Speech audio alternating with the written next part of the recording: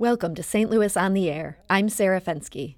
Today we're discussing St. Louis County's effort to decrease the size of its jail population. The jail population in St. Louis County dropped significantly in the last year, going from about 1,200 inmates in July 2018 to 960 this May. That's a 22% decrease. This change is due to a comprehensive effort that's been in the works since the unrest in Ferguson 5 years ago, and $4.5 million in grants from the John D. and Catherine T. MacArthur Foundation. Its Safety and Justice Challenge has dedicated $148 million to tackling what it calls the front door of mass incarceration, local jail systems. Joining us to talk about these changes is Beth Hubner, a professor of criminology and criminal justice at the University of Missouri-St. Louis. She serves as the lead researcher in the ongoing effort, working with St. Louis County, the St. Louis County Circuit Court, and other agencies. Beth, thanks so much for joining us today. Thanks for having me. Can you tell us a little bit about how you first got involved with this effort? Absolutely. In 2015, the MacArthur Foundation put out a request for proposals and put out a lot of information about their jail efforts. And a group of St. Louis stakeholders from all over, from the courts, police, the jail, wanted to put a proposal together. And I have done a lot of work in this area and know many of the partners in St. Louis. So they asked me to help put the grant together. And so I have been kind of the convener of the grant since then, getting people together, and we wrote the first grant. We were successful, and then we've continued on as a team since then. Okay.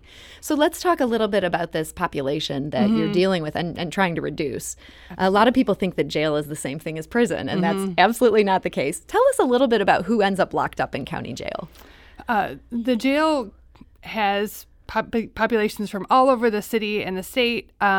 And I think the biggest thing that's important to understand when you think about jail is about 70 to 80% of people in jail have not been convicted. So they are pretrial. And they can be there for pretrial offenses ranging from something as serious as a murder to something as small as a municipal traffic offense. So the jail includes a wide number of people from around the community. Okay. It's a very diverse group. So how do you even begin to tackle that? Well, since I'm a researcher, I always begin to tackle things with data. And so that was our first effort as far as the Safety and Justice Challenge was to look at who's in the jail, what have they done, and how long have they been there. And that's where we began our efforts. And the largest group, you're saying, these are the people who are waiting their day in court. We don't know whether or not they're guilty of anything yet. Absolutely. But we have to do something with them. We can't just have them walking the streets and fleeing. So Sure. how do you deal with that population? The pretrial population is where we put a lot of our efforts. As you mentioned, we have to make sure that the community is safe and that people don't flee. At the same time, we know that even 3 days in jail, pre-trial, because these people have not been convicted, can have a detrimental effect on your family relationships, on your job. So the goal has been to understand who's at greatest risk to the community, who can be supervised in the community safely, and what's the best way to do that. So that's where we put a lot of our efforts. And so they might end up doing things like in-home monitoring instead of being stuck in jail. Yeah, electronic monitoring, even some simple common sense tools like text reminders like you have for your dentist. Many people forget their dentist appointment. Many people forget court. So very cost-effective, simple things like that, coupled with a bus pass, can help people get to court. People want to get to court if you remove some of those barriers. So these people were previously being held in jail because people were worried they wouldn't show up. What you're finding is most of them do show up? Most people want to show up to court. Not everyone, but most people do. And so, like I said, text reminders, providing services for people, and being flexible with schedules does help people get to court. So tell me about then these probation violators, who I understand are another big chunk of people who are in jail. These are people who have been let out and they have in some way messed up. Shouldn't we just throw away the key? Right. So the second population we were looking at, yes, is people who violated their probation, but it's for a technical violation. So this is not a new crime.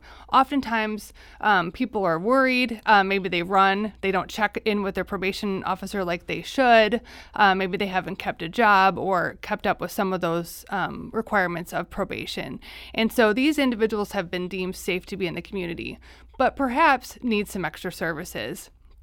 And these individuals before our program were spending 100 days in jail waiting to be released. Just for one of these technical violations? For one of the technical violations. So that has been our effort, is to streamline that process. And if they're deemed safe and there's a screening process that's very involved, then they're released back into the community with services so they can make sure to stay on track. So how do you streamline that process? Is it a matter of getting the right people in the room, or is it more of a scientific sort of thing?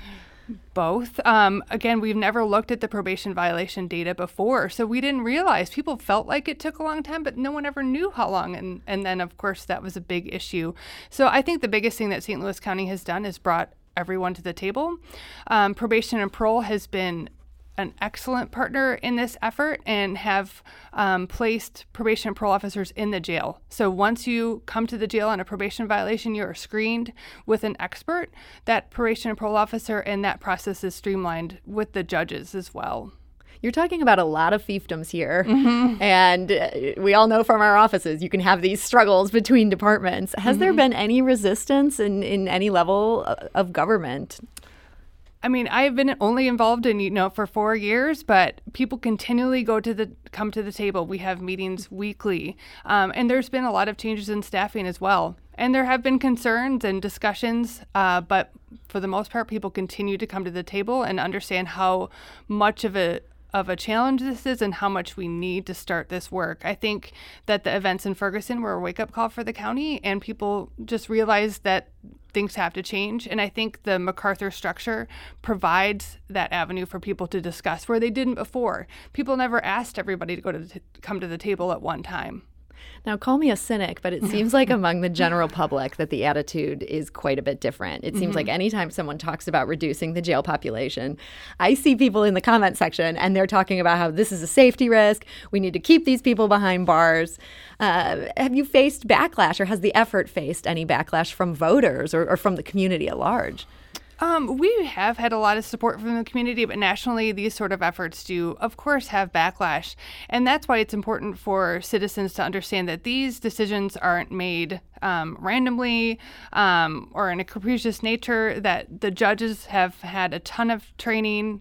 We work with probation and parole, look at those risk scores, and we aren't just opening the door of the jail and throwing people out onto the street, right?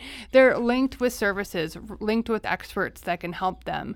What citizens also should understand is that putting someone in jail for 100 days and having them lose their job, that also is a risk, for that family and the community at large. So we have to pay somehow, if we can find places for people or link them in the community, then I think long-term we're going to have a better outcome. Mm-hmm. Now, earlier this year, a nonprofit group posted bail for a man who was accused of domestic violence, and police now say he killed his accuser soon after being released from jail. Now, that was not a St. Louis County case. Right. Just want to make that clear. It happened in St. Louis City Jail.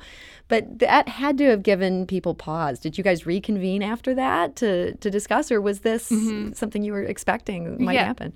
Well, it's not something that anyone ever expects or wants to happen. I mean, that was a devastating case. And we meet weekly, so we met shortly after that. And St. Louis County has worked with the Bail Project as well.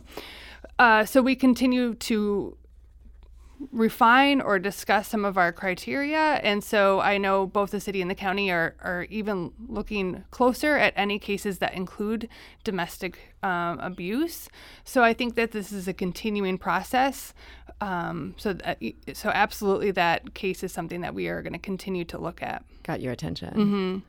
Now, the system here, like systems in every jurisdiction, it has been characterized by racial disparities. Tell me a little bit about what you saw going in, and has there been a change to that? Absolutely. When we were asked to take on this task by MacArthur, it wasn't only to reduce the jail population, it was to reduce racial and ethnic disparities. And so that's been a big effort of ours. And that's one of the reasons that we looked at the people who have violated their probation.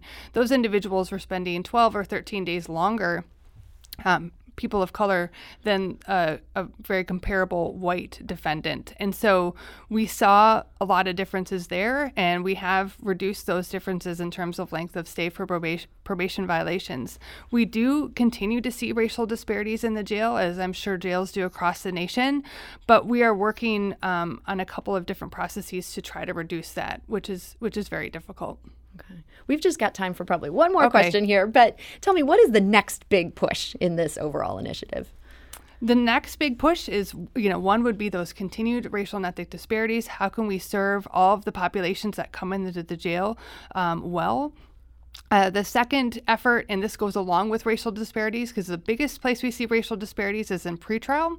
So we're looking at the potential of risk instrument and continued training for judges to make sure that our pretrial population moves efficiently and that we serve the community and the citizens well. Well, thank you so much.